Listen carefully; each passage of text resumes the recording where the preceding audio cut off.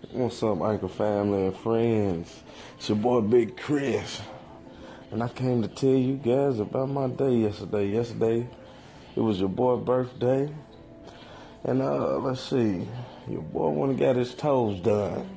Got an old pedicure for his birthday. It's been a while, you know. Actually only done 3 times in my 31 years of existence. And every time it's been an experience, you know. They had to pull out the tools on your boy. Like, that girl, that woman got that old cheese grater, man, like husk was shooting up when she was on my feet, man, you know.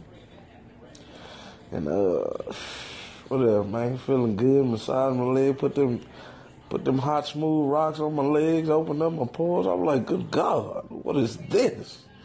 It was sensational, guys. If you ain't got a pedicure, you need to go do it, guys. I know women do it. I'm talking about the fellas.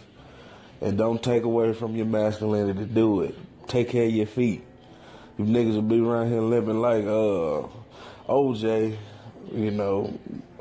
And all that, y'all don't want that. But man, my feet feel good. Why I took about 4 years off my feet. Why?